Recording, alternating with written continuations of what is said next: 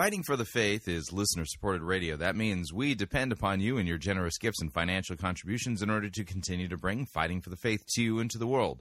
If you don't already support us, you can do so by visiting our website, fightingforthefaith.com. When you get there, you can click on one of our two friendly yellow buttons, or you can make your gift payable to Fighting for the Faith and then send it to Post Office Box 13344, Grand Forks, North Dakota, zip code 58208. And thank you for your support.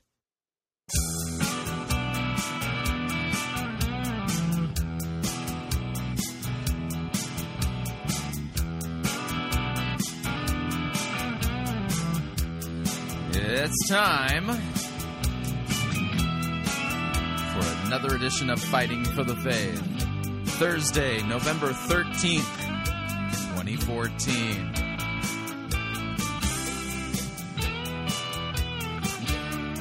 Yeah, I don't know what to think about this program. This program could be a serious danger to your life. Some weird things today.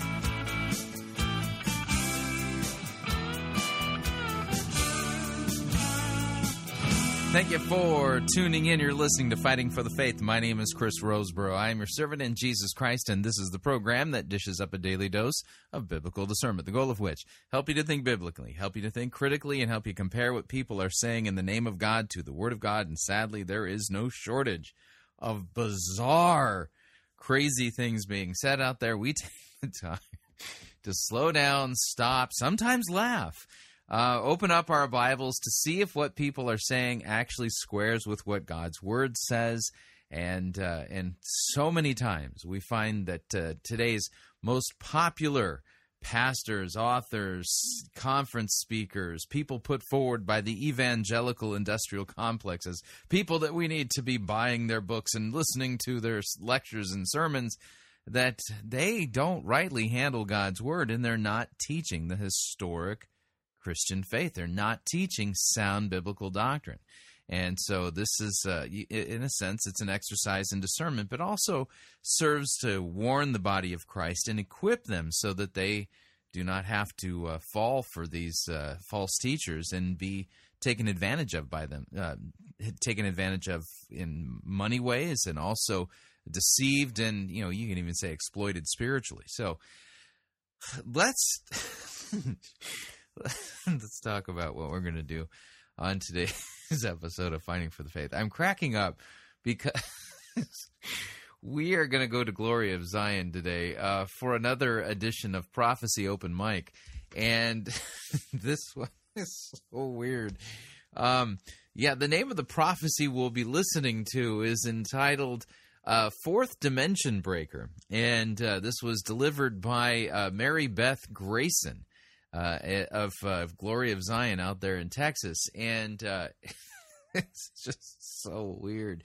But we'll be listening to that. We like to, tune in to the latest and greatest prophecies that are coming out there by people claiming to, have the gifts of prophecy. And of course, Glory of Zion is one of these churches that claims that, they traffic in the gifts of the Holy Spirit. That they believe that these long dormant gifts in the body of Christ have somehow shown up in these final days, and they think that these are true manifestations of God the Holy Spirit. And in reality, they are anything but. Then we're going to head over to the Patricia King gang at XP Media, and we're going to be listening to Lenny Walker. It's been a while since we've heard from her, and she's going to talk about her miracle box. Yeah, I don't know. I saw a lot of you, in my spirit. I saw you. No more like my imagination. But I saw you all out there go, what? Yeah, it's so. Do you have a miracle box? Maybe this is an important thing that we all need to get for ourselves, is a miracle box. So we're going to listen to this thing that she's doing, and then we'll take a break. When we come back, we're going to do part 2 of our Perry Noble update, listening to his leadership podcast, where he's talking about the 4 phases of effective vision. Of course, we've been asking the question in segment 1, where is any of this taught in Scripture? And today we're going to kind of ask the question, why should a church base their ecclesiology on Perry Noble's personal experiences? I think that's a good way to put this. I think a good way to talk about it. And then in hour number 2, we're going to head over to Audacious Church in Manchester in the United Kingdom and listen to a sermon about being blessed to increase. And, right off the bat, from the word go, very first scripture mentioned and somewhat read was twisted, kind of exegetical squirrel fashion, and so nothing good can happen from this type of Bible twisting technique. By the way, Audacious Church is another one of these churches claiming to traffic in the gifts of the Holy Spirit. And why is it that the most prominent churches claiming to traffic in the modern day manifestations of the Holy Spirit, they can't handle a biblical text correctly? Why would God the Holy Spirit manifest in these churches when the pastors are not being faithful to what God's Word actually says? I think that's a fair question. So that's going to be our program today. And since we're, the first 2 segments of today's episode of Fighting for the Faith could cause whiplash, I think it behooves us to play our standard warning. So here we go. Mate, what do you want to do tonight? The same thing we do every night, Pinky. Try to take over the world. The Pinky and the Brain. Yes, Pinky and the Brain. One is a genius, the other's insane. They're laboratory mice. Their genes have been spliced. They're Pinky and the Brain, brain, brain, brain, brain, brain, brain, brain, brain. Before each night is done, their plan will be unfurled. By the dawning of the sun, they'll take over the world. They're Pinky and the Brain. Yes, Pinky and the Brain. Their twilight campaign is easy to explain. To prove their mousy worth, they'll overthrow the earth. They're Pinky and the Brain, brain, brain, brain, brain, brain, brain, brain. Yeah, that's our New Apostolic Reformation update. Now, if you're not familiar as to why we play that music, well, it's because part of the New Apostolic Reformation is this eschatological belief that we've got to take over the world, if you would, conquer the 7 mountains and bring the kingdom of God to earth and make the bride perfect for the bridegroom, and then Jesus will return. That's kind of a big piece of the New Apostolic Reformation, and Chuck Pierce is one of the apostles of the New Apostolic Reformation. There's like 12 of them around the world, and Chuck Pierce is supposedly an apostle and a prophet too. And so what we're going to be listening to is actually from his church, Glory of Zion, out in Texas, and we're going to be listening to another installment of Prophecy Open Mic. And this particular prophecy is all about fourth dimension breaking.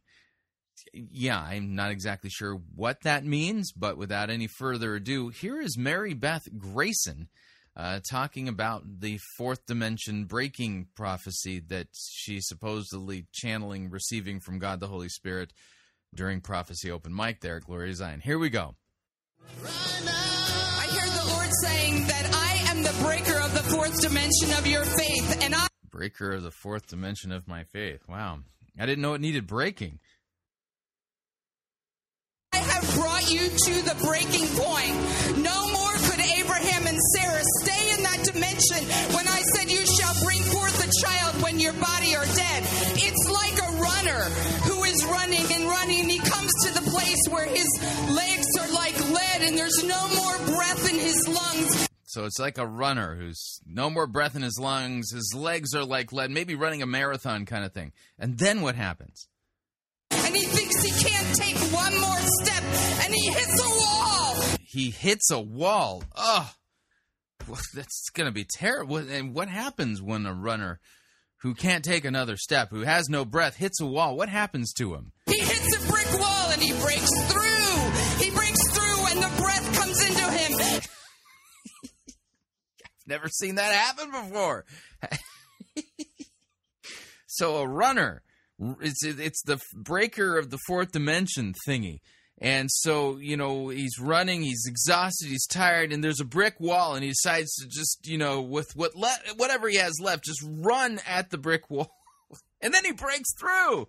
No way! And all of a sudden there's all this energy in his legs, and he feels like he can go forever. And the Lord says, I am that breaker of faith, and I have brought you to the breaking point. That's why you can't articulate what you're seeing, because there are not words in this dimension. There is not the spirit in this dimension that I have for you. So I say, allow me to break you through that point. And so God's going to break you through the fourth dimension brick wall. Man, we've been waiting for this to happen for, millennia. Into the fourth dimension of your faith, where you shall see and you shall hear, and all of those things, just like the runner, all of those senses will come into line with the fourth dimension, and you will speak the words that I have stored up in my book since the Ancient of Days wrote them, and everything will burst forth with new life and new creation. I shall bring forth the deepness of the wells of your faith, the deepness of the wells that Wigglesworth and all that tapped into. There's a new well now coming up from the bottom, and it is in the fourth dimension. So I say, allow me to break you through. Yeah, there you go. So God's going to be breaking people through the fourth dimension. I mean, wow, what a blessing. Phew. Like I said, we've been waiting for millennia for that to happen. I mean, and it's about time, too. Yeah. I have no idea what it is that we just heard. I'm 100% certain, though, not even 99.9, 100% certain that had nothing to do with God the Holy Spirit. Moving along. All right, so do you have a miracle box? I know it's kind of a personal question. I mean, but we're going to be listening to Lenny Walker from the Patricia King Gang, and the name of the video is My Miracle Box. My Miracle Box. So I'm not sure where any of this is taught in Scripture. I'm pretty sure it isn't. But here's Lenny Walker to explain the My Miracle Box concept to us all. Here we go. Hi, my name is Lenny Walker, and I'm here at our Dunamis Training Center in Las Vegas. And I just wanted to share something with you that the Lord spoke to me one day when I was seeking Him. So this is based on a supposed direct revelation from God the Holy Spirit, right? Okay. And it's about my miracle box. Your miracle box. No idea what that means. I mean, do I have a miracle box? I mean, how big is this miracle box? And, since God is afraid of the box and doesn't want to be put in the box, I mean, this is kind of a little bit awkward. You know what I'm saying? And it started when I was reading the Word of God one day in 2 Kings 3, 1 through 19. 2 Kings 3, 1 through 19. The story of the ditches? And I'm just going to tell you about part of it, and then I'll read to you a few of the verses. Oh, go ahead. Israel was getting ready to be attacked by an enemy nation, and they didn't know what to do. And so they cried out to God, and they thought, is there a prophet of the Lord somewhere where we can inquire what to do? And so I just want to read a few of these verses in 2 Kings 3, verses 15 through 17. Yeah, I don't recall the story of Elisha and the ditches having anything to do with miracle boxes. Okay, remember that were inquiring of Elisha the prophet. Yeah. And he said, but now bring me a musician. Then it happened when the musician played that the hand of the Lord came upon him. Isn't that interesting that while music was being played on a harp, that he was able to hear the voice of the Lord? And so Elisha was using the sappy music technique used by the seeker-driven guys? Yeah, I don't think so. There's a lot of people that helps them hear the voice of the Lord when there's soaking music or just calm music put on so they can tune in to hear what God is saying. Oh, boy. And the Lord said to Elisha, thus says the Lord, make this valley full of ditches.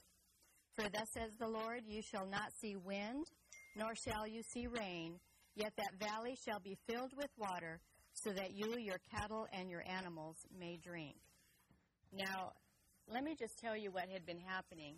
Okay. They were just so fearful, the children of Israel were, the people of Israel, that they were getting ready to be attacked by these enemy nations. Yeah, it's still, I didn't recall you reading anything about any miracle boxes. That it got to the point that they were going thirsty. They didn't have enough water to drink, and they were just in terror. But then the Lord spoke this word, dig ditches and prepare for your miracle. And as they dug the ditches... Yeah, are you in that story? I'm not in that story. I mean, how long ago did that thing happen?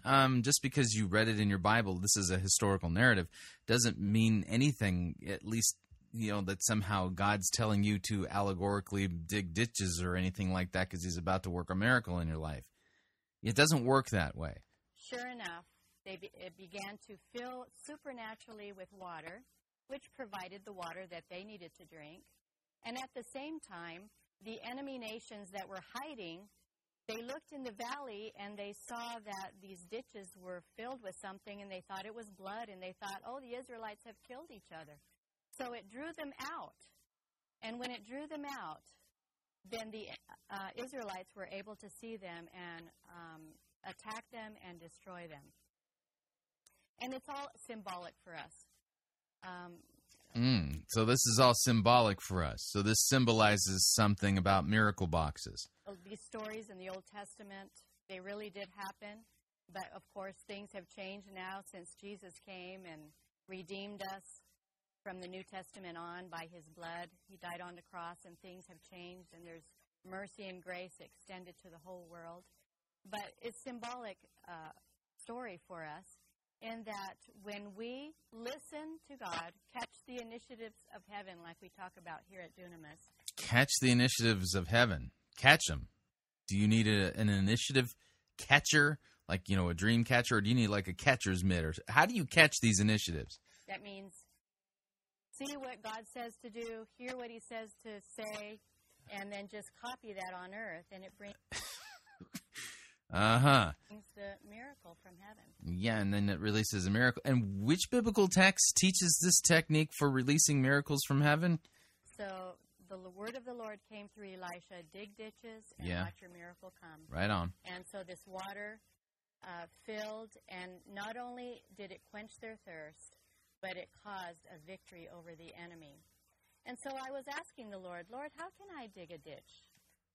With a shovel, of course. I mean, if you want to do that, you just grab a shovel, you go in the backyard and knock yourself out, Of miracles for my life. Dig a ditch of miracles. Yeah, you see, this biblical text isn't teaching us to dig miracle ditches. Yeah, that's not actually what it's saying. And he gave me a specific instruction, which we call an initiative from heaven. So you caught one of those heavenly initiatives. Yeah, again, what do you use to catch those with again?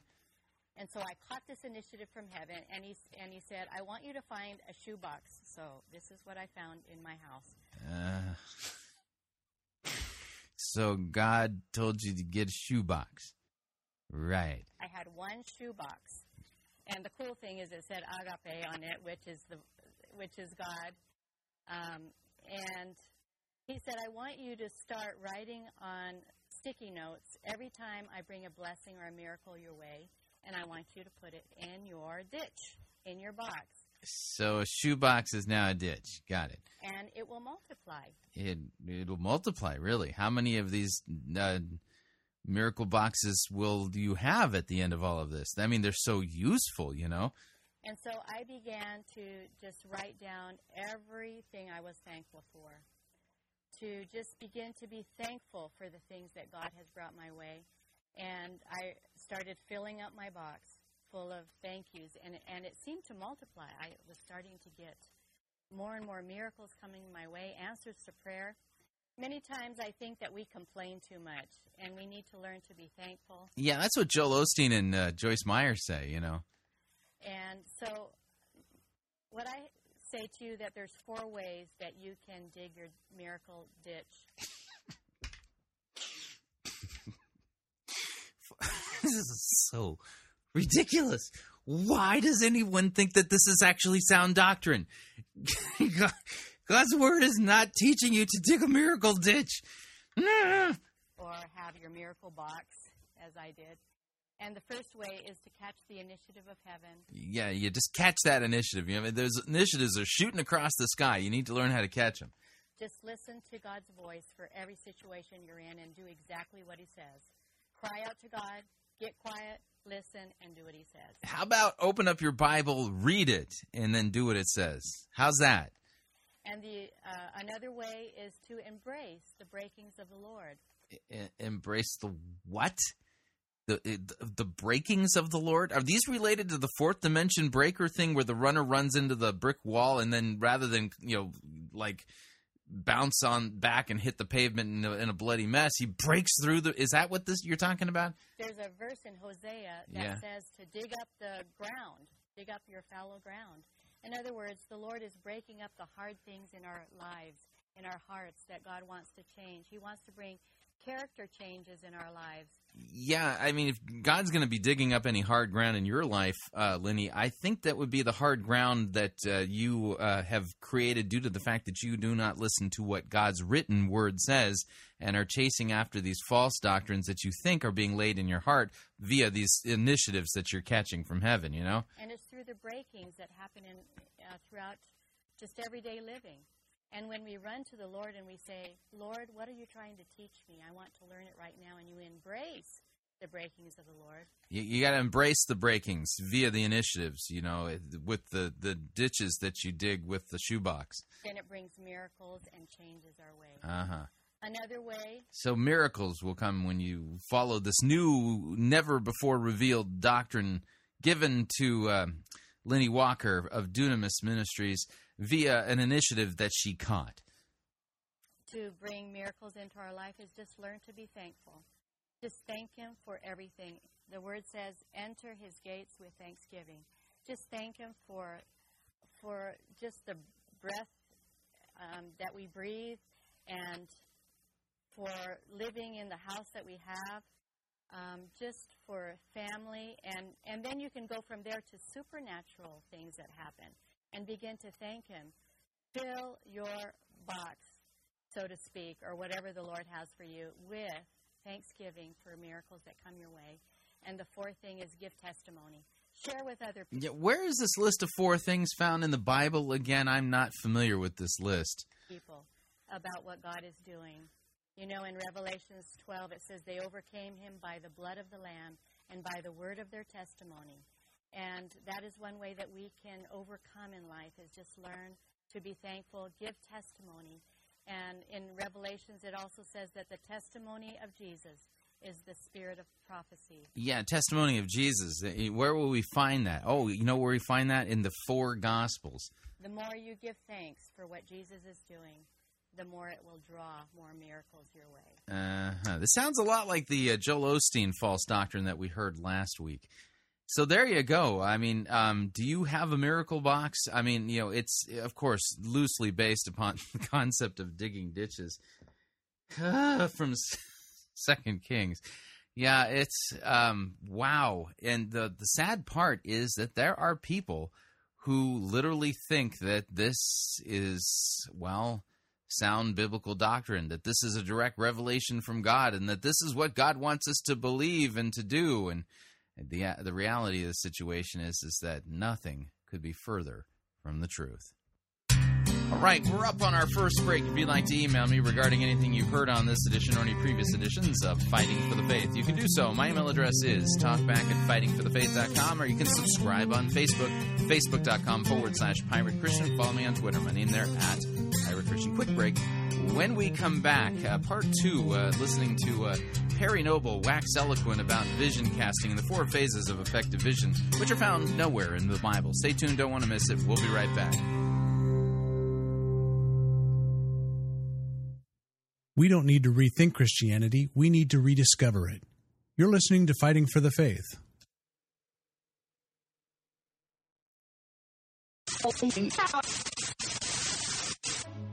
You're listening to Pirate Christian Radio.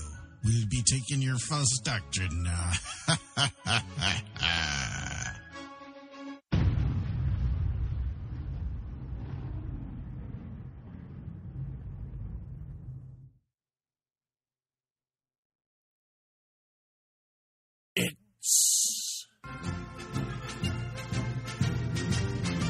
Monty Python's Flying Circus Church.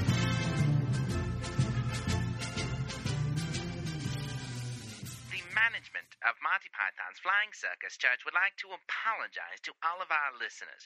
Normally we do parody here at Monty Python's Flying Circus Church.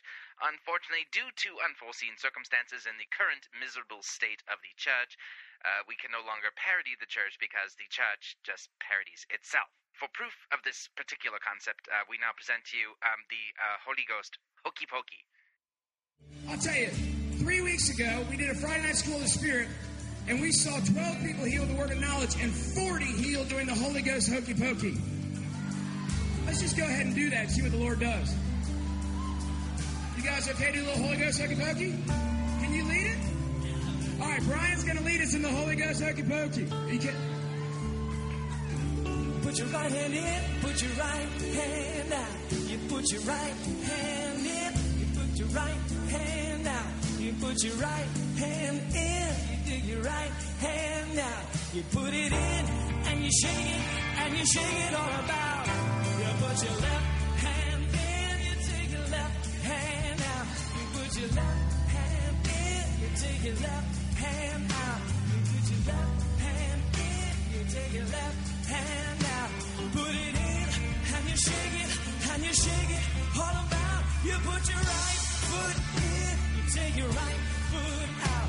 You put your right foot in, you take your right foot out. You put your right foot in, you take your right foot out.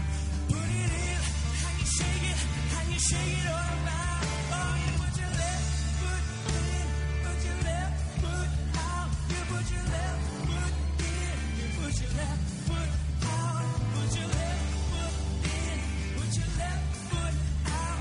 Put it in, and you shake it all about. You take your whole self in, you shake your whole self out. Come on, do it by faith. Do it by faith.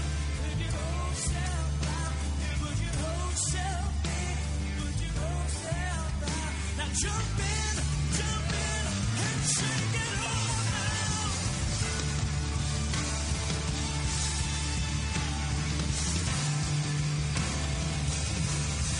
Come on, release your glory, release your glory. Healing, miracle, healing, miracle.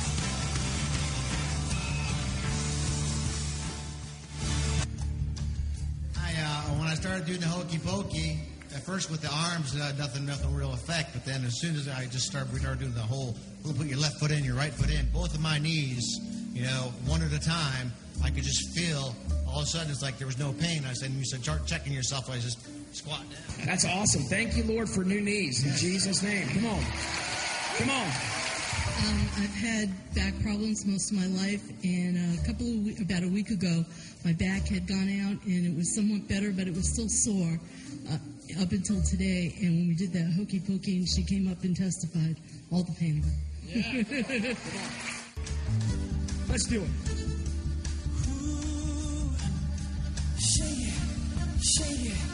Shake it all about. You put your whole head in, you take your whole head out. You put your whole head in, take your whole head out. You put your whole head in, take your whole head out. And put it in, and you shake it all about. And you shake it all about. And you shake it, and you shake it, and you shake it, and you shake it, and you shake it, and you shake it, and you shake it, and you shake it.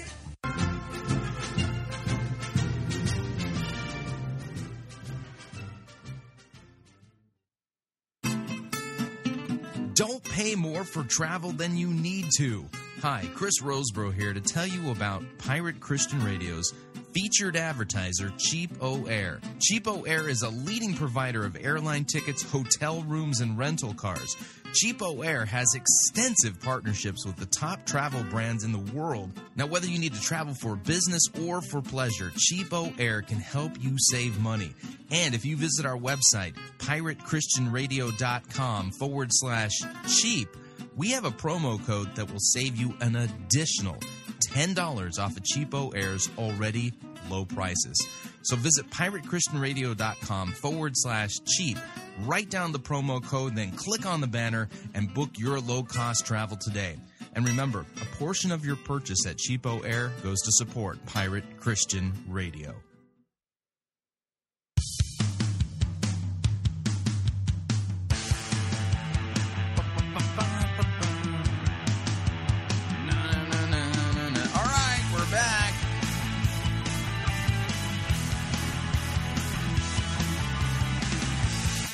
Warning, beware of false prophets claiming that you can catch initiatives of heaven. Yeah, nowhere does the Bible teach these things. And by the way, vision casting is a form of this. Just a reminder, Fighting for the Faith, this is listener-supported radio. That means we depend upon you, your generous gifts, and financial contributions in order to continue to bring Fighting for the Faith to you into the world. And you can partner with us by visiting our website, fightingforthefaith.com. When you get there, you'll see our two friendly yellow buttons. One says donate, the other says join our crew. When you join our crew, you're signing up to automatically contribute $8.95. That's it. Every month to the ongoing work and mission of Fighting for the Faith and Pirate Christian Radio. It's a great way to support us. And if you would like to specify the amount that you would like to contribute, you could do so by clicking on the donate button. Or you can make your gift payable to Fighting for the Faith and then send that to Post Office Box 13344, Grand Forks, North Dakota, zip code 58208. And let me thank you for your support, because we cannot do what we are doing here without it. Moving along. Time for a Perry Noble update. Oh, it really doesn't matter what I do, as long as I do it with a flair. What effect a little smoke is with a dash of hocus pocus and the scent of burning sulfur in the air. I'm a fraud, a hoke, a charlatan, a joke, but they love me everywhere. For it really doesn't matter what I do, as long as I do it with a flair. There we go. That's our Perry Noble update music from Bed Knobs and Broomsticks. Okay, so we're going to be listening to part 2. We started this earlier in the week, and I wanted to come back to it. And we're going to kind of ask this question today as we listen to part 3 and 4 regarding or at least phase 3 and 4 of the 4 phases of effective vision. Here's the question I have. Why should I, as a pastor, change up the biblical ecclesiology and just jettison what God's Word says my duties are as far as the office of pastor, what I should be doing as a pastor, and how the church should be organized, just because Perry Noble has has had some life experiences that have helped him grow a flourishing mega church multi-site out there in South Carolina? Is just because he pastors a large church? Does that mean I should follow his life experiences and just jettison what God's Word says regarding the pastoral office? Well, here's Perry Noble to explain phase 3 and 4 of the 4 phases that are essential for effective vision. Here we go. It's really great. Well, let's move on to phase 3. What is phase 3? So phase 3 is it will happen. It will happen. So you go from it should happen, number 1, to it could happen, phase 2, to phase number 3, it will happen. Phase 3, it will happen. We pointed out on, was it Monday that we did part 1 of this, that these 4 phases are nowhere found in the Bible. Weird. Okay, so now it will happen. It definitely is gonna happen. So, yeah, okay. And this is the jumping off a cliff moment. And I say this because, yeah, I mean, didn't your mom used to say, if everybody in your class decided to jump off a cliff, would you jump off the cliff too? Yeah, that kind of the lemmings example. So Perry Noble has allegorically jumped off of a cliff, and it resulted in New Spring Church. entertainment venue for sure, where he does stand-up comedy and kind of mixes it with some life application, Bible-ish type teaching. Oh, and he twists God's word and falsely teaches regarding tithing too. But that's for another program. But so just because Perry Noble has jumped off of a cliff, does that mean every pastor should jump off of a cliff too? I was in a church parking lot one night having a conversation with a gentleman by the name of Jason Wilson. He's on our leadership team.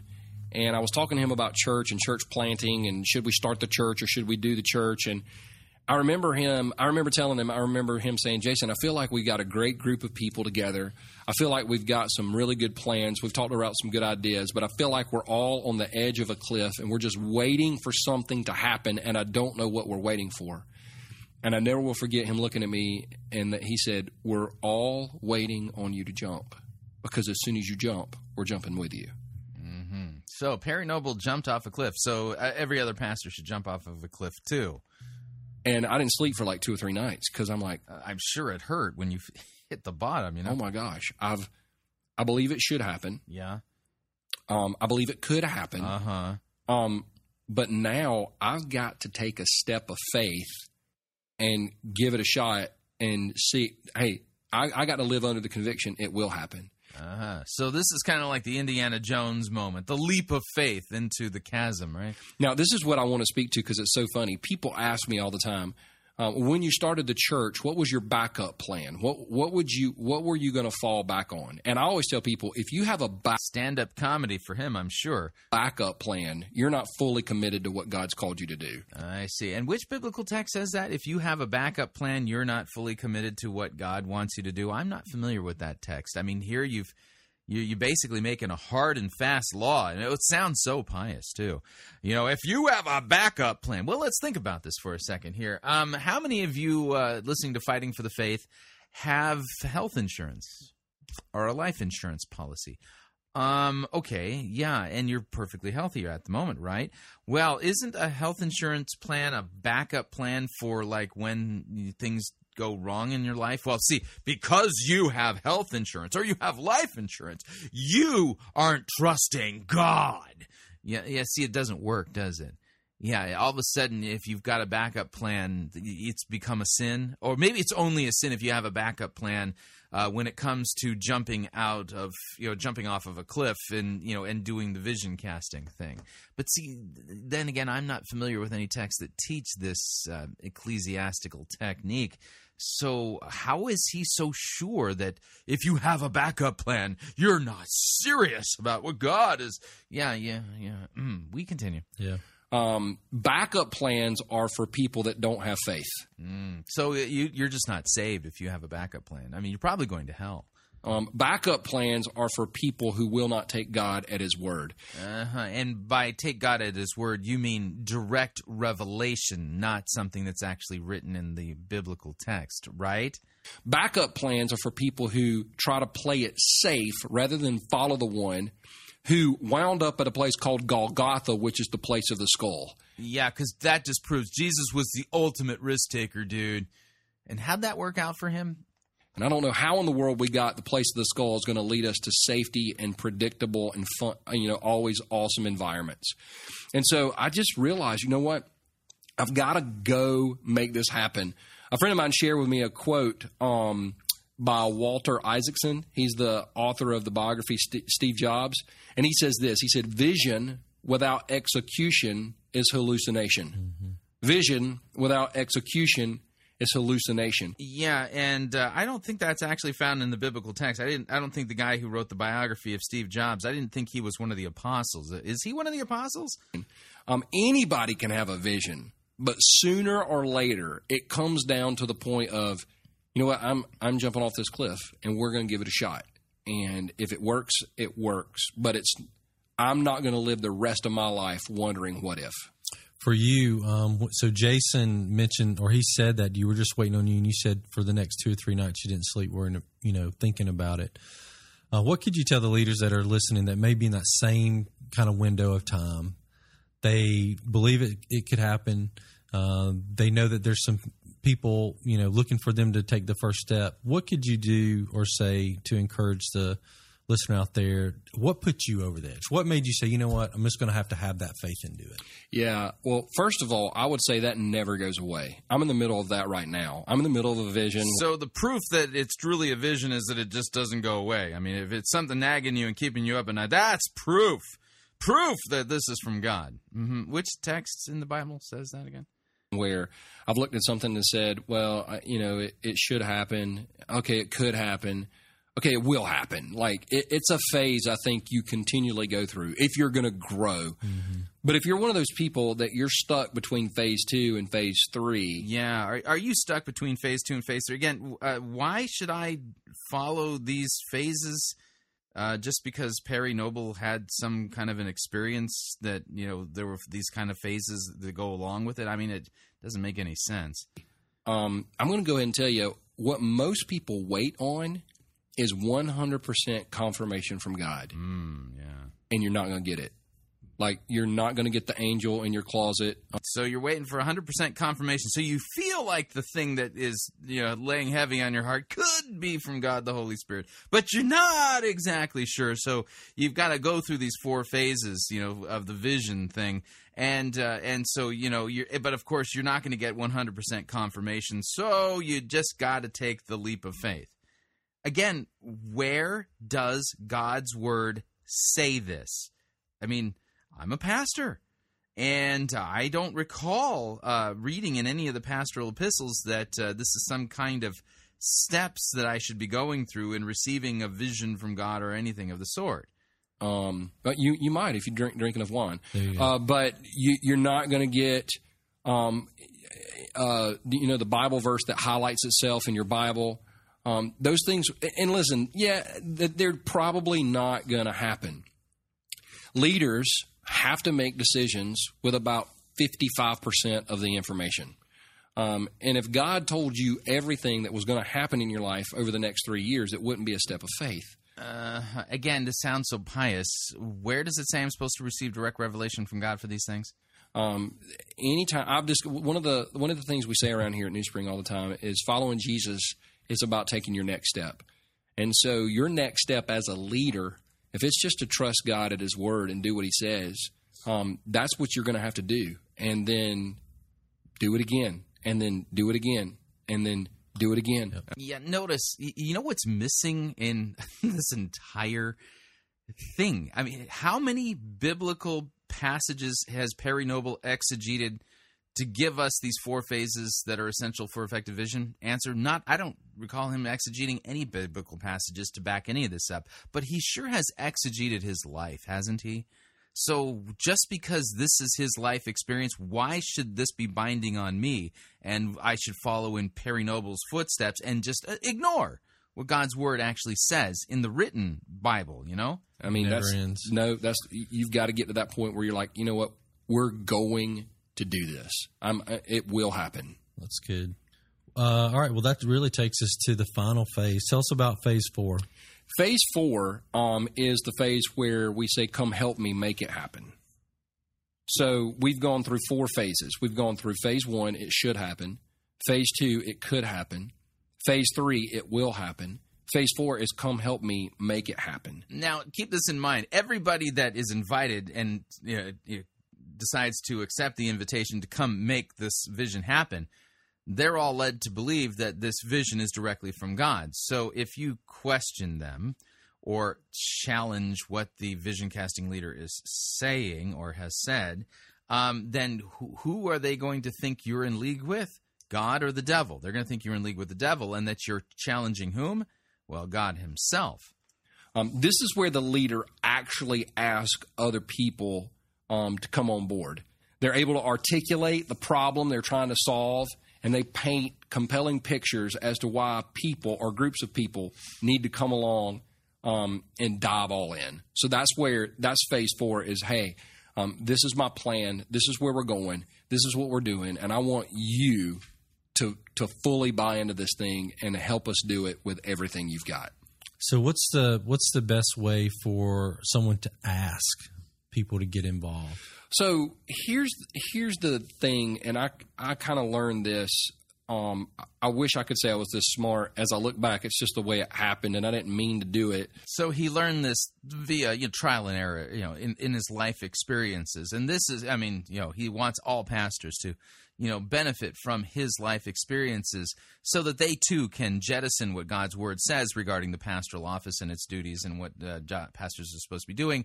And you come along with Perry Noble, who is proven that he's truly a man of God because of how successful he is, because everybody knows numerical growth always proves that means that God is behind what you're doing, right? I mean, keep in mind, Islam is growing faster than Christianity. Does that mean that it's true? It just happened that God's hand of protection was on me. The phases of vision, I feel like, are pretty laid out. Like, you can't go from it should happen to come help me make it happen. Yep. Because if you do that, you're going to skip it. You're going to skip it could happen. Whereas, again, where are these phases laid out? You haven't shown me where they're laid out in God's word, and I don't think you could if you tried. Where you actually do the research, where you actually read, where you actually lay a strong foundation. You skip phase 3 where you're going to do this. Like, that's the conviction phase. I'm going to do this. If I'm the only person in the world that does it and I lose my life doing it, I'm going to do it. So if you skip those 2 phases and you go, it should happen, come help me make it happen, then what you'll have is a bunch of idealists and dreamers who aren't willing to pay the price. Can I stop you right there? Because I know you and I talk to a lot of church planners, a lot of people starting new things, and I feel like that's a common thing we see, that they go from 1 to 4. Yeah. So what would you said it pretty strongly right there, but just let's give a word of caution to the leaders that are listening, how important it is phase 2 and notice he said leaders, he didn't say pastors. Big difference. Phase 3 not be left out. Yes. So I meet some guys, and I don't question their passion, but they'll go to a conference and they'll walk away from that conference going, well, that's what we need to do. We need to go start a church. And it's a bunch of guys who really do love Jesus, but who just want to start a church. They have no idea about bylaws, 501c3, health care, bank, their Bible, bank accounts, sound doctrine. And people go, well, the church... Historic Christian doctrine. Church isn't a business. Well, try to pay somebody and them not claim it on their taxes and watch how quick the government gets involved in your church. I mean, if you have a checking account, you have a business.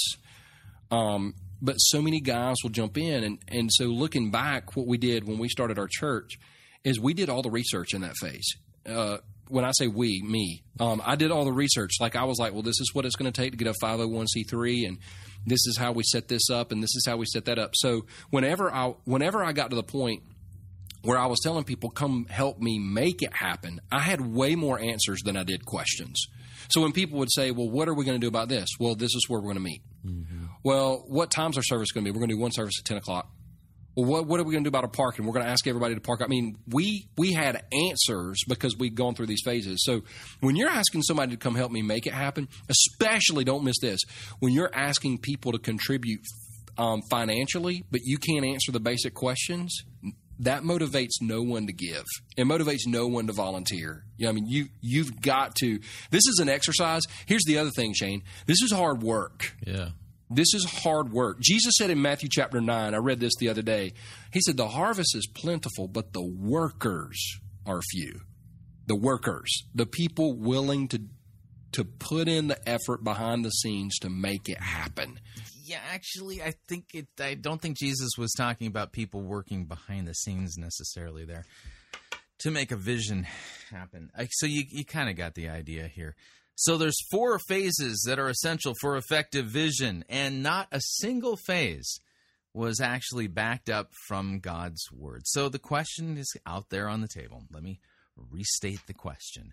Why should I, as a pastor, abandon what God's word says regarding the biblical office of pastor and its duties, and instead graft in, if you would, or abandon what God's word says and go with this new ecclesiastical model that teaches me that I need to be receiving a vision from God and believing it can happen and getting to the point where it's going to happen and go through these phases and then getting everyone behind the vision and stuff like that. Why should I abandon what God's Word says to go after this? Is it just because Perry Noble has a large church? Is that the reason why? Since when did having a large church make it so that his words, Perry Noble's words, have greater weight than the words of Scripture? I mean, I can't think that Perry Noble, just because Perry Noble has a multi-site church in South Carolina with so many tens of thousands of people showing up every week, that somehow that means that his words are better words than the words of the Bible. That doesn't make any sense. In fact, everything he said right here, I mean, none of it's biblical. None of it actually jives with the office of pastor that is laid out for us in Scripture. This is something completely different, and I don't care if 10 million people show up every week to multi-site campuses across the world to be a part of what Perry Noble's doing. That doesn't mean that his words are greater than Scripture's words, and that I should, as a pastor, abandon what God's Word says and chase after this new ecclesiastical model and these bizarre, never-before-seen techniques regarding effective vision. You see what I'm saying? All right. We're up on our second break. If you'd like to email me regarding anything you've heard on this edition or any previous editions of Fighting for the Faith, you can do so. My email address is talkback@fightingforthefaith.com, or you can subscribe on Facebook. It's facebook.com/Pirate Christian, or follow me on Twitter. My name there @Pirate Christian. Quick break. When we come back, we're going to go to Audacious Church and hear a sermon about being blessed to, increase or something like that. Stay tuned. Don't want to miss it. We'll be right back. Relevance Schmelevance. We preach Christ crucified for our sins. You're listening to Fighting for the Faith. Pirate Christian Radio Theater presents Death of a Salesman. Are ye a salesman? Why, yes, I am. Can I interest you in some...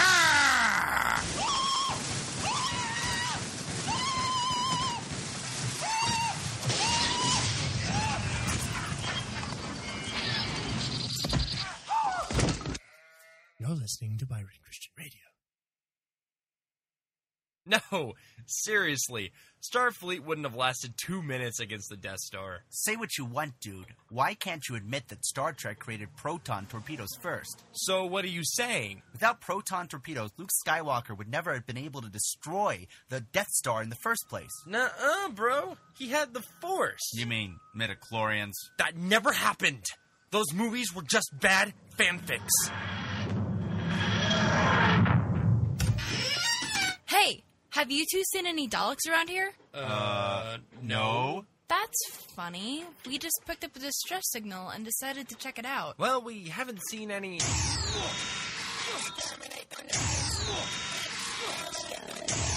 Come on, you two, get in!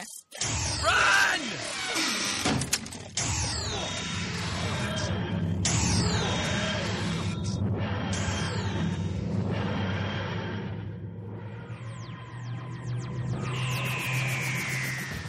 Never fear, nerds of the world. It doesn't matter whether you're into Star Wars, Star Trek, or Doctor Who. ThinkGeek has something for almost every fandom around. Celebrate your love of all things nerdy by going to www.piratechristianradio.com/geek. And by clicking on the ad banner, a portion of your purchase will go to supporting Fighting for the Faith and Pirate Christian Radio.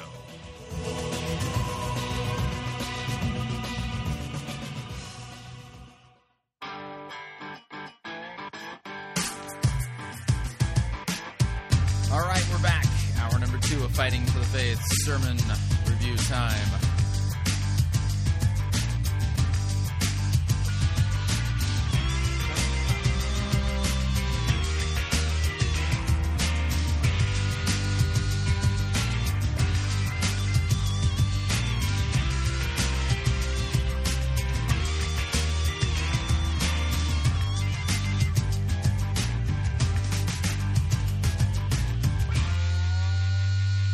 Here we go.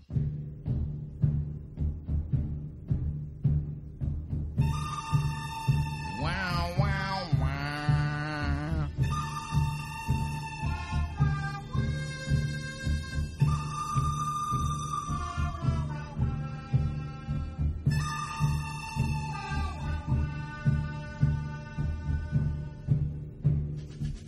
The good, the bad, and, well, the ugly. We review it all here at Fighting for the Faith. We're an equal opportunity sermon reviewing service. Today's sermon comes to us via Audacious Church. They're very audacious. Out there in Manchester in the United Kingdom, Mark Foster presiding. The name of the sermon we'll be listening to from Mark is entitled Blessed for Increase. Blessed for Increase. And let's just say that this sermon begins with a Bible twist, kind of exegetical squirrel fashion. So let me go ahead and kill the music, and we'll get right into our sermon. So without any further ado, here is Mark Foster from Audacious Church and his sermon entitled Blessed for Increase. Here we go. All right, Genesis chapter 1, verse 26. Then God said, let's make man in our image, in our likeness, and let them rule over the fish of the sea and the birds of the air, over the livestock, over all the earth, and over all the creatures that move along the ground. So God created man in his own image. In the image of God, he created him. Male and female, he created them. God blessed them, and he said to them, be fruitful and increase. Everyone just say increase. Yeah, other translations, they say, be fruitful and multiply. Yeah, the command here, and this, by the way, is a command prior to the fall of man. So man's got a job to tend to the earth and care for the creeping things and, and basically, manage the earth. And one of the commands is here, actually, you can kind of rephrase this as have lots of babies. Yeah. The be fruitful and multiply, or be fruitful and increase, is referring to procreation. Yeah. Husbands, wives, the birds and the bees kind of stuff here.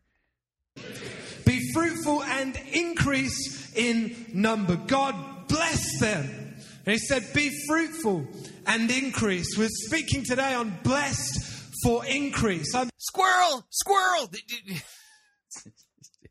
See, there's the exegetical squirrel right there. I mean, no sooner does he read the text that says, he blessed them, be fruitful, multiply, talking about having babies. And now he says, hey, look, we're going to be talking about blessed for increase. And he just changed the subject. Squirrel! So, yeah, that's what we're looking at here. I believe that every single person in this room has the ability to receive increase from God. We're all on the... Yeah, receive increase. You mean have babies, right? The planet, we're all here. We're at the same point today with a power of choice and able to receive what God has for us. And God has increase for every person. We're going to get... You mean God has babies for every person? Is that what you mean? Because that's what the text is talking about, Into that this morning. But before we do, I go to the gym a few times a week, and I enjoy going to the gym. Yeah, 1 minute, 30 seconds into this. 1 minute, 30 seconds, and it doesn't start well, which means there's no way it's going to end well. No way whatsoever. So if you find yourself in your favorite big box evangelical-ish type church, and right after the worship set, and you're finally able to sit down, and and this is what the pastor does, just politely excuse yourself and get out of there, because the man doesn't know how to rightly handle God's word. It doesn't matter how cool the smoke machine and the light show and the lasers were, or how rockin' and hip the band was, or how messed up the hair of the praise band leader was. Just none of that matters a hill of beans. If the pastor can't rightly handle God's word, you got to get out of there quick. You don't want to be seduced to stick around in a place where you're going to be fed false doctrine and subject yourself to a steady diet of Bible twisting. Gym. How many people go to the gym on a regular basis? Quite a few people. At the gym, you'll notice there's kind of, whatever gym you go to, I've noticed the same people are there. Does anyone know what I'm talking about? It's the same at weddings. If you go to a wedding, there's always those people you don't quite know, but they're at every wedding you go to. Has anyone ever noticed that? Sometimes I just feel like I'm on the Truman Show or something. All right? If you're watching at home, I've busted you. I notice you're all wearing different advertising. What's going on? And some of you at different times are in front of the camera. Am I in the Truman Show right now? This is scary. Mike. Where was I? At the gym, that's where I was. And you'll notice there's kind of the cardio crew. They're just on the treadmill half an hour, bike for half an hour. They're just nice, traditional workout, and then they're gone. On the other side of the gym, you've got the resistance crew. If you've seen the resistance crew, they're smart dressers. They just wear, like, everything's got a swoosh on it, from head to toe. Even their eyebrows are in the shape of a swoosh. Between every set, just a few techs leaning on, and then they're back on doing another set. These guys are sharp. They're cool cats. But the resistance crew and the cardio crew never meet. They don't talk to each other. They just get on with their own crew. But then there's two crews that kind of go between. They're just totally oblivious to these gym rules. The first one's just a social club. They're just there for a laugh. And they always come with their mate. They start the induction with their mate. They work out with their mate every single day. And they're pretty much just in for a laugh. They fall off the treadmill and they're just laughing, having been concussed for 3 minutes. It's just really funny. On the stepper, they fall off that. Everything's a joke. And then the last crew, like old school. These guys are old school. They've been working out since 1942, and they've been doing the same routine since 1942. Every exercise they do is now banned from gyms because it's so bad for you, and yet they will stick to their exercise that they started in 1942. You can tell they're old school because they sweat profusely. And they walk past and they've got no social kind of etiquette in terms of space. I have no idea what this has to do with Genesis chapter 1. We are at this point off-roading mentally, spiritually, even linguistically. We're in the middle of nowhere at this point. Awareness. So a brisk past you just soaked with their sweat and they're breathing heavily. You get a face full of saliva. That's the old school. I'm obviously none of those. Don't fit into those 4 groups of people. But that's the gym. But what I love about the gym is the gym's tangible. You can see and expect results. You know if you're going good or you're going bad because you know how much weight you're lifting. You know how far you're running. You know how long you're on a certain piece of equipment and your response to that. The gym's good because you know if you're doing bad, but you know if you're doing really well. Thinking about this series, Blessed, it can sometimes feel so ethereal. It's just out there. Oh, yeah, I feel blessed, brother. But what does that actually mean? I feel like blessed. The blessing of God actually should be tangible and real in our lives. It's not just this out there feeling, though. I feel blessed, brother. So you feel that the blessings of God should be outward and tangible in our lives. Therefore, your feelings rise to the level of Christian doctrine, so much so that this is what you're going to preach on a Sunday morning? Since when did your thoughts and your feelings or your experiences become Christian doctrine? The job of the pastor, by the way, according to Scripture, is to preach the Word. That's one of his tasks, primary task. You already failed in that task by twisting God's Word in Genesis 1. So, so you feel, these blessings need to be tangible. Well, the tangible blessings referred to in Genesis chapter 1, they are very tangible. They're called babies. Yeah, that's the tangible blessing that the text you went to is talking about. And everyone else is like, I can see nothing different about your life. I think the blessing of God should actually make a real difference. That other people who maybe don't even know Jesus look at your life and they've been with you on a journey over time and seen how you were, but now they see how you are, and they say, there's got to be something different. Yeah, again, these are your thoughts and your feelings. Could you show me a biblical text? I can think of a couple of them that kind of come close, but there's a little bit of a tweak in the difference, but come close to the concept that you're trying to convey. There's got to be something real about this God that you worship. Because I've seen your life before Him, and now I've seen your life with Him, and there is something real about the blessing that you talk about. Muhammad Ali, what was his name before he became a Muslim? Was it Cassius Clay? Yeah, his life experienced radical life transformation after he discovered Islam. Should we think then, therefore, that Islam is true? There's a lot of people who've gotten clean and sober by becoming Mormons, Glenn Beck being one of them. Should we therefore think that Mormonism is true? Yeah, this is a very, very slippery argument. In fact, there's all different kinds of ways in which people kind of clean up their lives, and they go from being in bondage to a particular habit or sin to experiencing some kind of transformational management of that sin so that they're no longer in the state that they were. And does that mean that whatever they use to find the solution there, whether it be Buddhism, Islam, Alcoholics Anonymous or whatever, that all of those things that the religious ideas behind them are true? God has blessed us in our lives for increase in our lives. We're going to look at Matthew chapter 25. Okay, so you've twisted Genesis 1, the thing about making babies, and turned that into increase. And now we're going to Matthew 12. Got it. Just turn kind of 2/3 of the way through your Bible in the New Testament, Matthew chapter 25. 25, sorry. And we're going to read a story that Jesus spoke about, a parable. It was a story illustrating a truth of God. And so we're going to read that right now. In verse 14, again, it will be like a man going on a journey who called his servants and he entrusted his property to them. To one, he gave 5 talents of money. That's a measure of money. He gave 5 talents of money, to another 2 talents, and to another 1 talent, each according to his ability. Then he went on his journey. The man who had received the 5 talents went at once, put his money to work, and he gained 5 more. After a long time, the master of his servant returned, settled accounts with him, and the man who had received 5 talents brought back the other 5. Master, he said, you entrusted me with 5 talents. See, I've gained 5 more.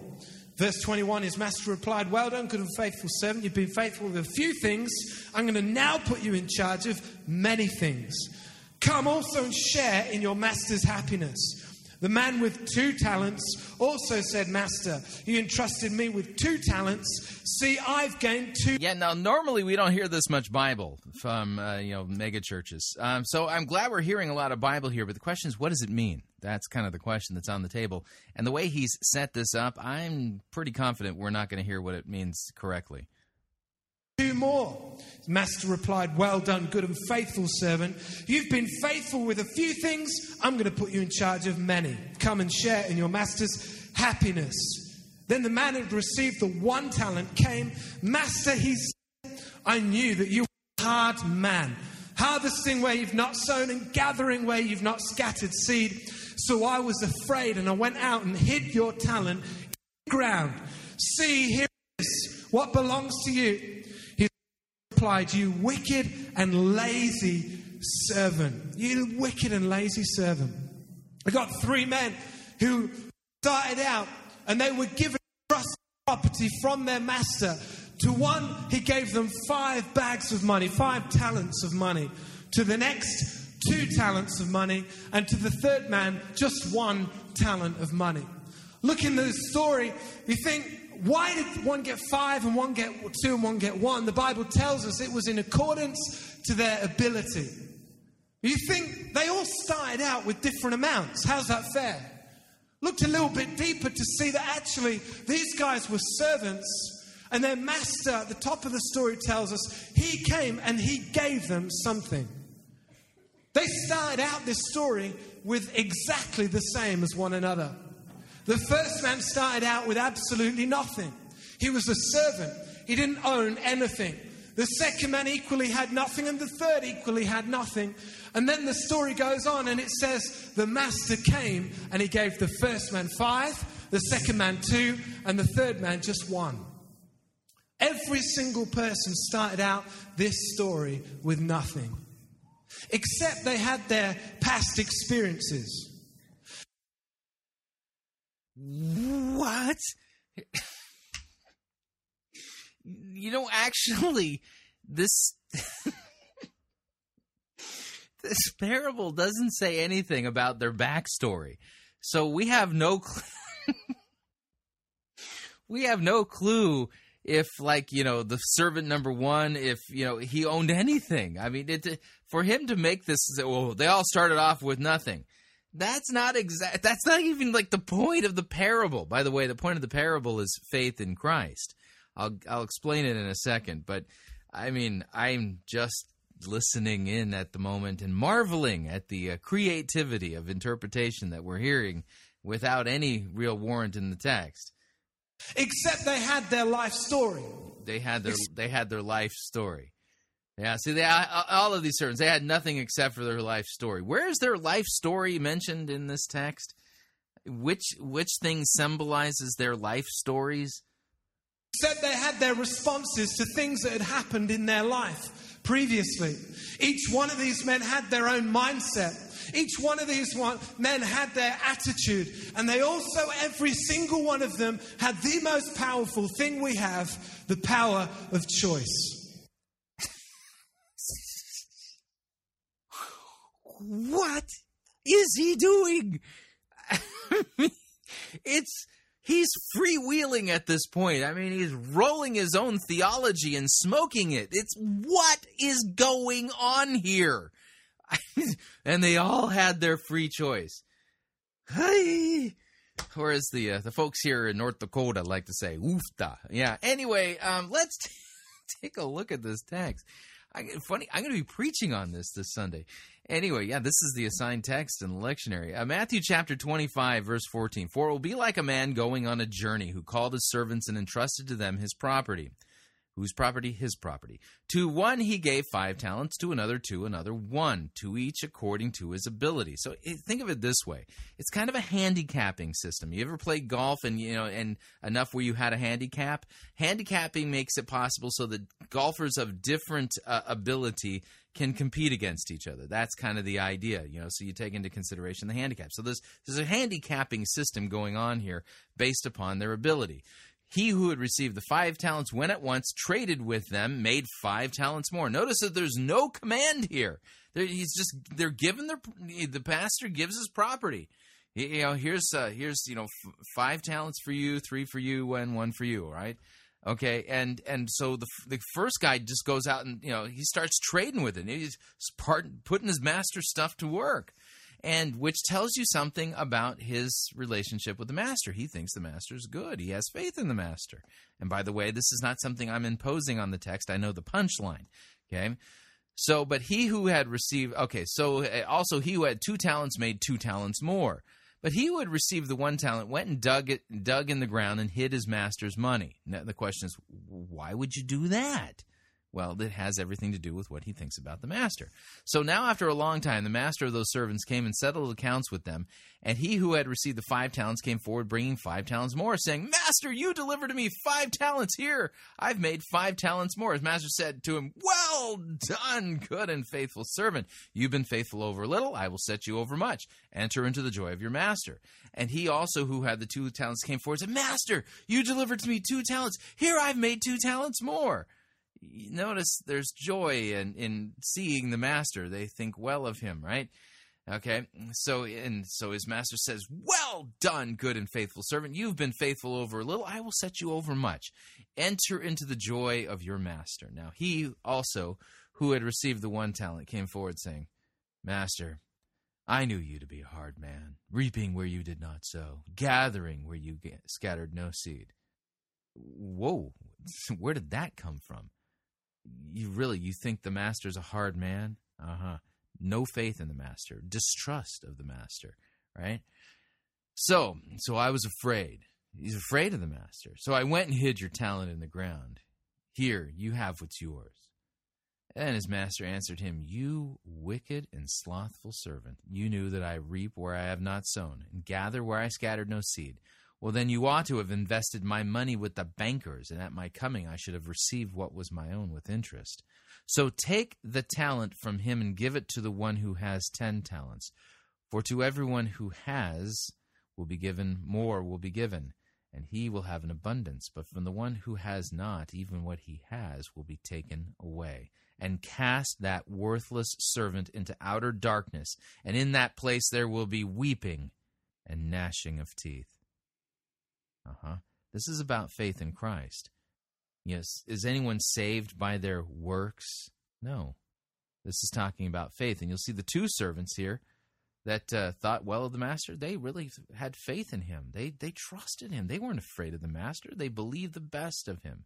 While the other one hated the master, really. And that's what's coming through. So this is the point of this passage. It's about faith in Christ, for forgiveness, for salvation. We continue. Every single one of us right now has got different paths. We've got different responses. But every single one of us starts today, sat in our seat, with one of the most powerful things we have, the power of choice. Today you can choose your future. Today you can choose how you go forward into your future. And every one of these men... Yeah, this has nothing to do with free choice of the future, unless you're talking about the future in either heaven or hell. And that comes down to a matter of faith, and faith itself is a gift given by God. Yeah, Ephesians 2, 8, 9, and 10 says that. For by grace you have been saved through faith, and this is not of yourselves. It's the gift of God, so that no one may boast. What's the gift? Salvation and faith. Faith itself is a gift. And whatever they were given, they started with the power of choice. The Bible tells us in 1 Timothy chapter 6 and verse 7 that we came into the world with nothing and will also leave with absolutely zip. Come in with nothing, leave with nothing. In other words, the Bible is instructing us, whatever God gives to us, hold it lightly. The man with one could have looked down the line and saw his neighbor with 2 talents. He could have looked at the other neighbor on the other side and saw he had 5 talents. I mean, would somebody buy this man a set of good commentaries, please? The Bible's clear, every one of them started with nothing. We've got to make sure when we're thinking about being blessed, being favored, being prospered for increase, that doesn't become our hope. We don't put our hope in being increased. We don't think, God, I'm here because I want your increase. We all have nothing, came into the world with nothing, and we all leave with nothing. So before we even ask God for increase in our lives, recognize that is not a carrot on the stick that God dangles and says, if you want to follow me, I can give you increase. Our hope should never be in what God is able to do for us. Our hope should be in who God is to us. I've studied lottery winners over years, and I have no idea what they're plotting for, because he hasn't told them anything correct about what this parable means. You would have seen the big stories are the ones of big lottery winners who fritter everything away. Everything they win goes, and they just end up, their life is a bigger mess than it was before they won the lottery. But probably more interestingly, on the general scheme of things, they've studied over a period of time and seen that lottery winners of all stages, different winners, before their happiness before they won, their happiness after they won. The people that have won amounts of money have said from their perspective that their happiness has returned to a normal level from before they won that amount. For a short time, sure, they were in the exhilaration of the moment. Wow, we've just won. This is going to change our lives. But over a period of time, their happiness returns to the level of their life, of who they are. Yeah, I have no idea how lottery winners plays into correct exegesis of the parable of the talents. And the way they see things. See, anything that happens in our life, whether good or bad, our happiness, our contentment should not be in those things. Our contentment is a choice we make today, that I am blessed, I am favored, I am prosperous, and I make a decision to be thankful every day. Whether your computer's working or it's not, we're going to give thanks. Second thing I noticed about this story, 16 to 18, it talks about the return that each one of these men gave. To the one who had 5, 2, and 1, each one brought back a certain amount. The man with 5 brought back 5 more. So he returned to his master 10 talents amounts of money. The guy with 2 brought 4 back. But the guy with 1 just brought 1 back. Dusted it off, cleaned it off, and brought the thing that he had been given, returned to it back. Why did these guys double, and yet the third man, who was just given 1, just returned the very thing he'd been given? It has to do with his view of the master. We already established this. Maybe it was because he looked down the line. And he looked at... No, nothing in the text would indicate that he was looking down the line and comparing what he received compared to the other guys. The text specifically states he thought poorly of the master. That was his problem. And Jesus, by the way, is the master of this parable. This guy who had 2 and the guy who had 4 and thought, it's all right for them. That guy's got 5. He can afford to risk it with 1 or 2. He'll still have stuff left. Me, all I've been given is 1.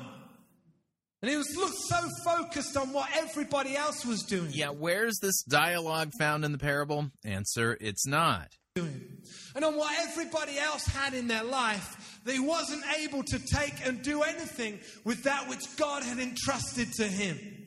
Comparison will kill you. If you're always looking at the person to your left and right, if you're always looking what everybody else has and what everybody else's ability is and everybody else's influence is, you'll never take what God has given you and cause it to increase. Yeah, this is utter nonsense. This is not in this parable at all. It's not even like a tertiary potential point the parable's making. It's not making this point at all. Comparison will kill you. Maybe it was just that he had a stingy mindset. The Bible tells us that he took that thing and instantly took it away and buried it in the ground, covered it over, hid it. Why are you saying maybe it was a stingy mindset? The text says specifically why he did what he did. You don't even have to guess. The parable that Jesus told, Jesus actually explained why the guy did it. It had nothing to do with a stingy mindset or suffering by comparison to the other people. Why are you sticking these things into this text? They're not there. And just sat on the thing that his master had given to him. It's a stingy mindset. It was a fear mindset. Why something happens to what God's given to me, I'm not going to try anything. I'm not going to step out. I'm not going to do anything because it might leave. It might go. I might end up with absolutely nothing. It's this small mindset, this small thinking that kept him from actually stepping out and doing something. The most amazing thing to me is in verse 24, when the master returns and he looks at the guy who brings just the 1 talent back and he asks him, why is it that one man that was given 5 and yet he brings 10 back? Why is it that the guy I gave 2 to, Desmond?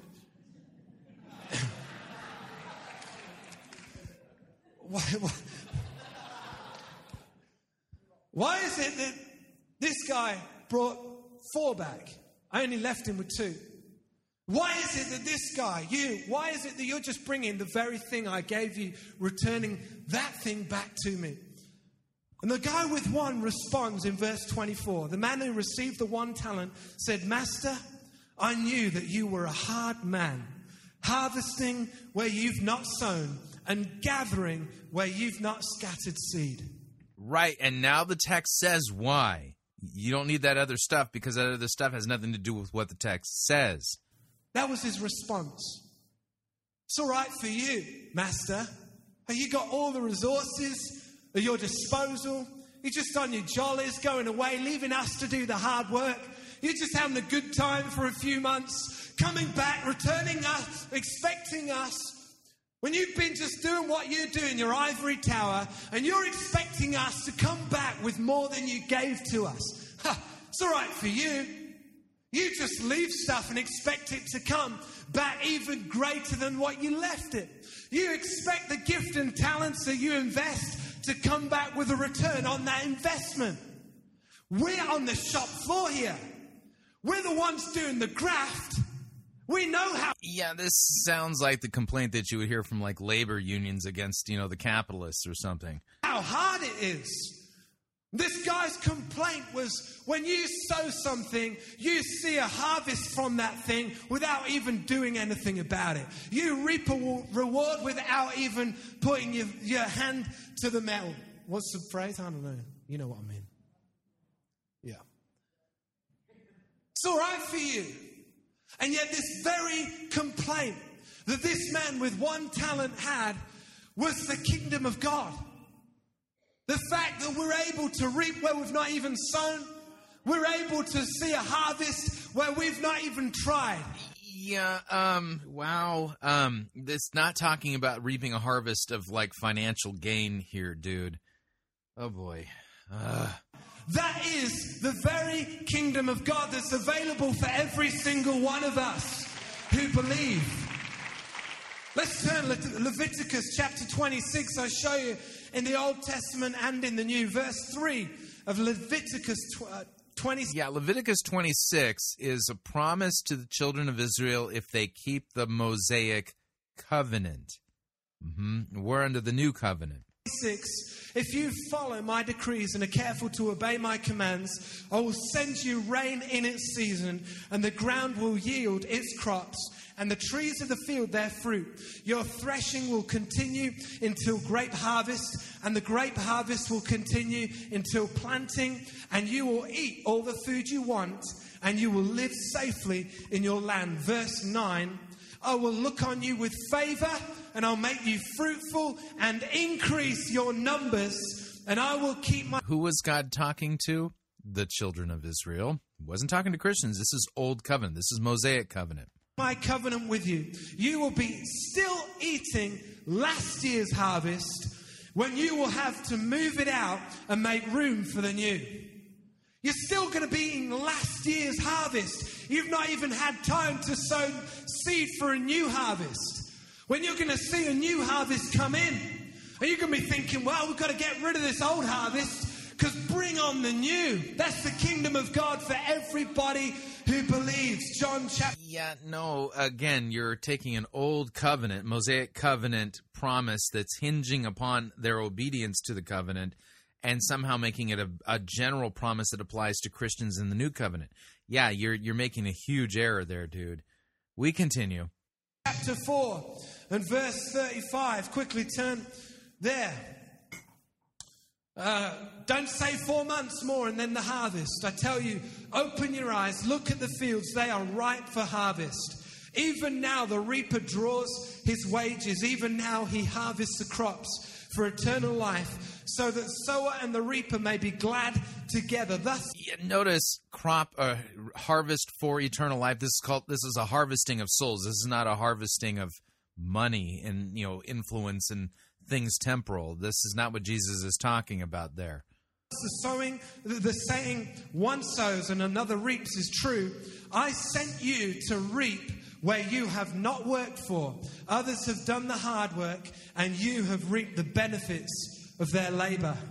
That's the kingdom of God available to every single one of us.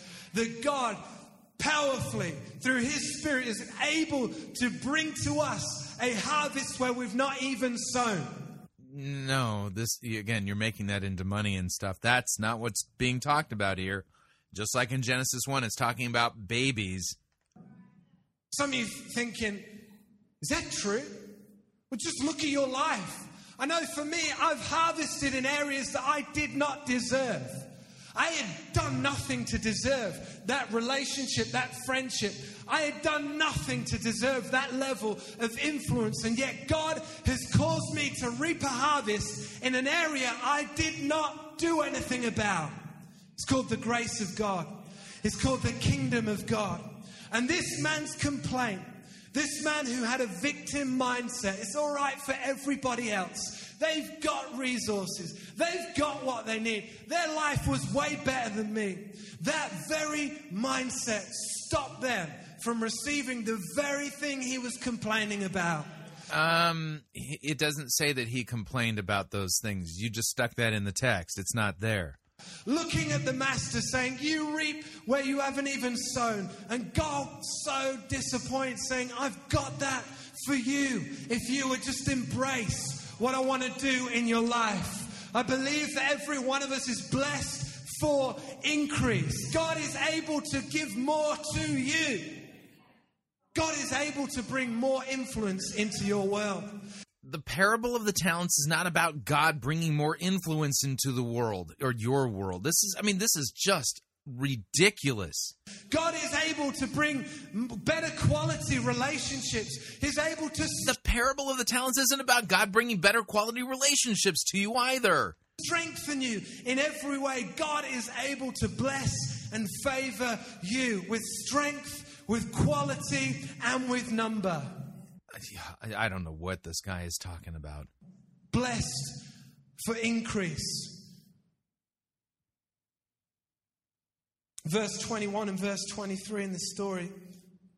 The master replies to the guy brings 10 back, and the guy that brings 4 back, he says, "Well done, good and faithful servant. You've been faithful with a few things.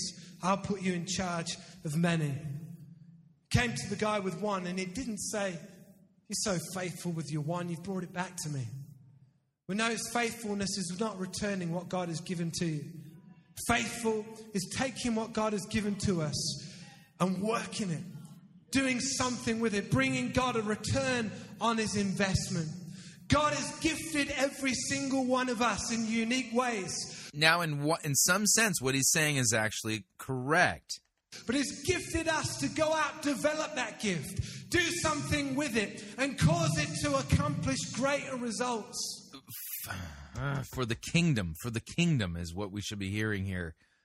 John chapter 4 and verse 12, Jesus' own words to his disciples.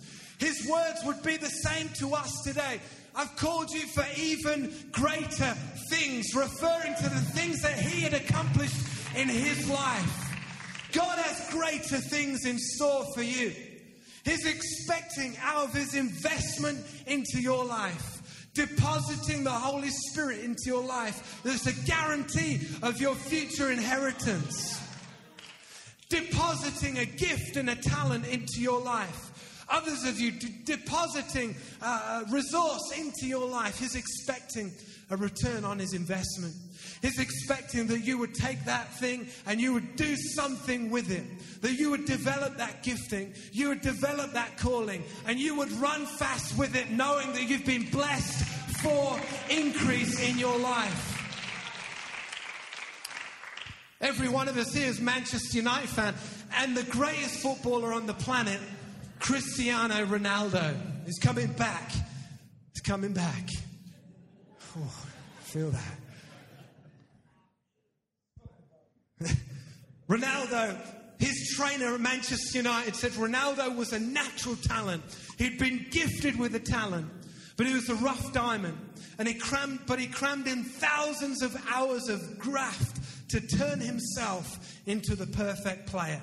He didn't sit on his gift and just assume, I'm gifted, everything's going to happen for me. He grafted. I want to ask you a question. What's your gift-graft ratio like? What's your gift to graft ratio like?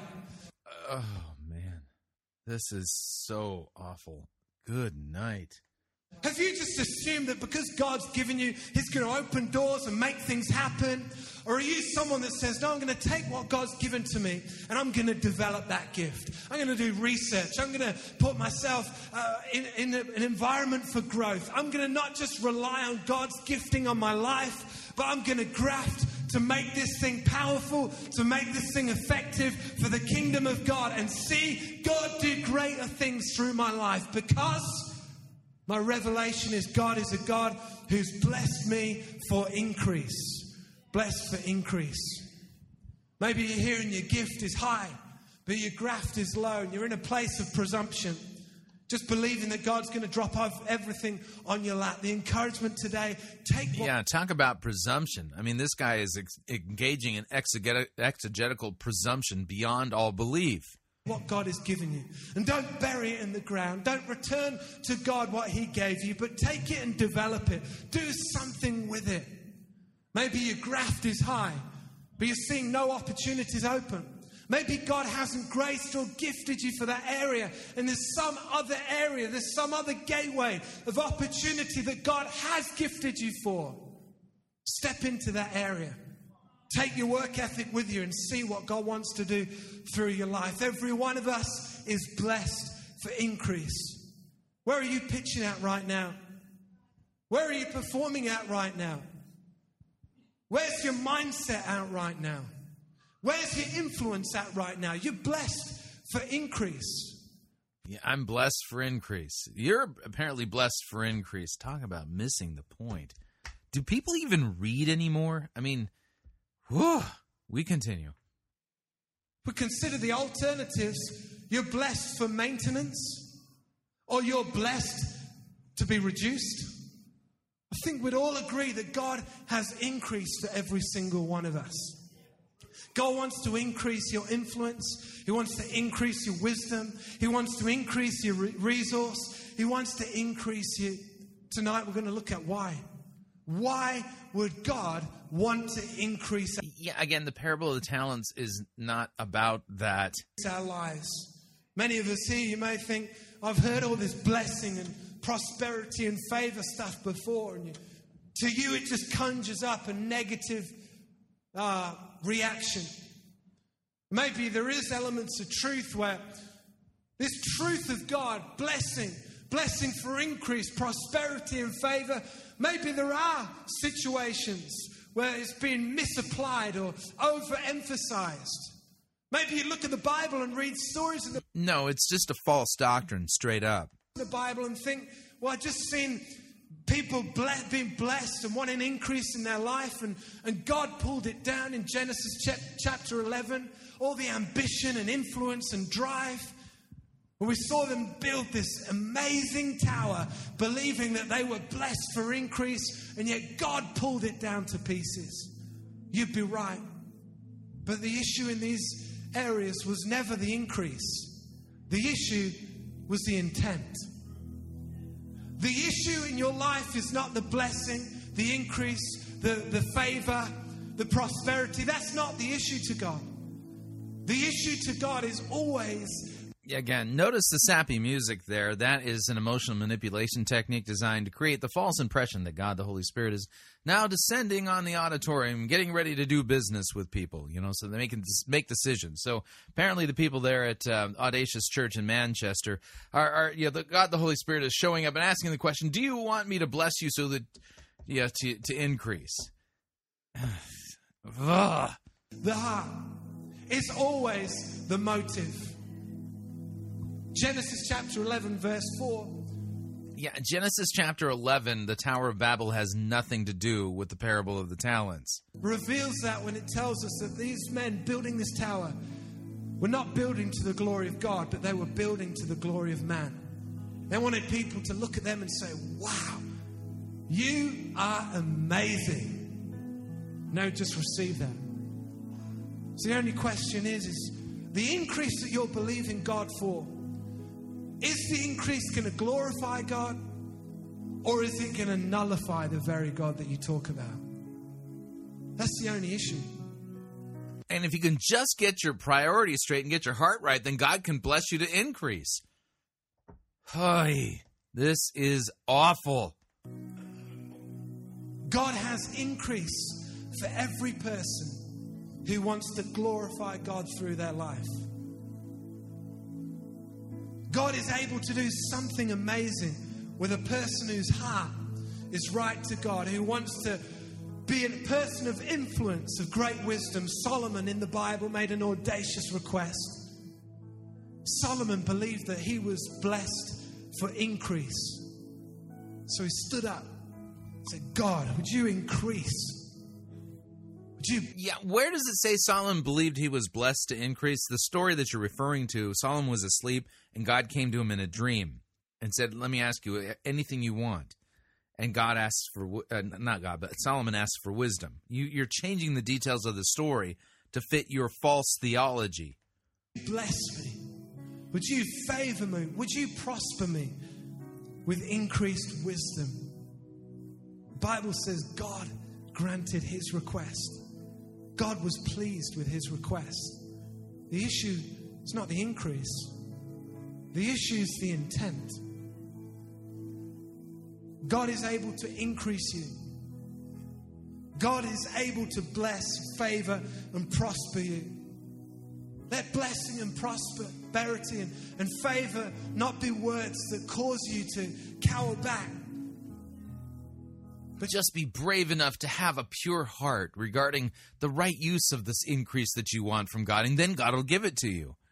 Again, false doctrine, false theology. And this isn't what the parable of the talents is about at all, nor is it about what Genesis 1 is about either. Check your heart. Say, God, everything I do and everything I have and everything I do in my future, I want it to cause people to glorify you.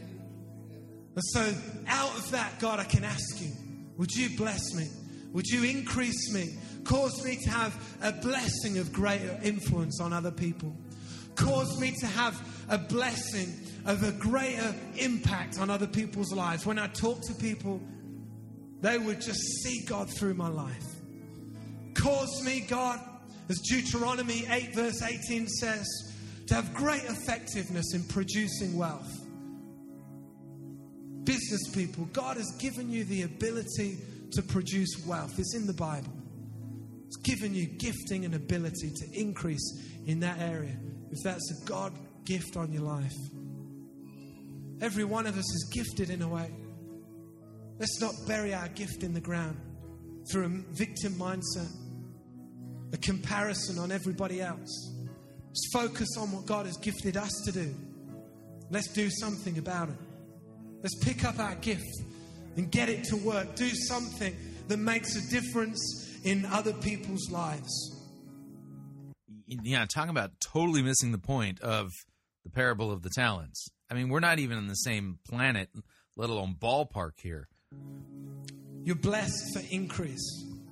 Increased wisdom, increased mindsets, increased thinking, increased ability, increased investments, increased effectiveness, increased productivity, increased knowledge, increased understanding, increased revelation of who God is, increased family, increased friends, increased opportunities. God has blessed you for increase. Bible says in Luke 2:52, Jesus grew. Jesus increased in wisdom, stature, favor with God, favor with man. Yeah, let me, all this increase stuff, it reminds me of 2 Timothy chapter 3. Understand this, Paul, writing under the inspiration of the Holy Spirit, says, in the last days, there will come times of difficulty, for people will be lovers of self, lovers of money, proud, arrogant, abusive, disobedient to their parents, ungrateful, unholy, heartless, unappeasable, slanderous, without self-control, brutal, not loving the good, treacherous, reckless, swollen with conceit, lovers of pleasure rather than lovers of God, having the appearance of godliness, but denying its power. Avoid such people. And what we're hearing here at Audacious Church from Mark Foster is fostering a love of money that's contrary to Scripture. Yeah, God, the Bible doesn't teach the prosperity heresy, even if your motives are pure. Increase in every area of his life. It's got the same for every single person.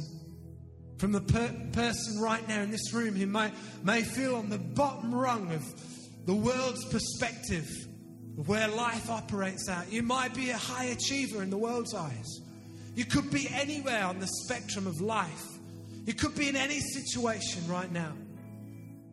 But God, if you're able to receive this, has blessed you where you're at right now for increase in your future.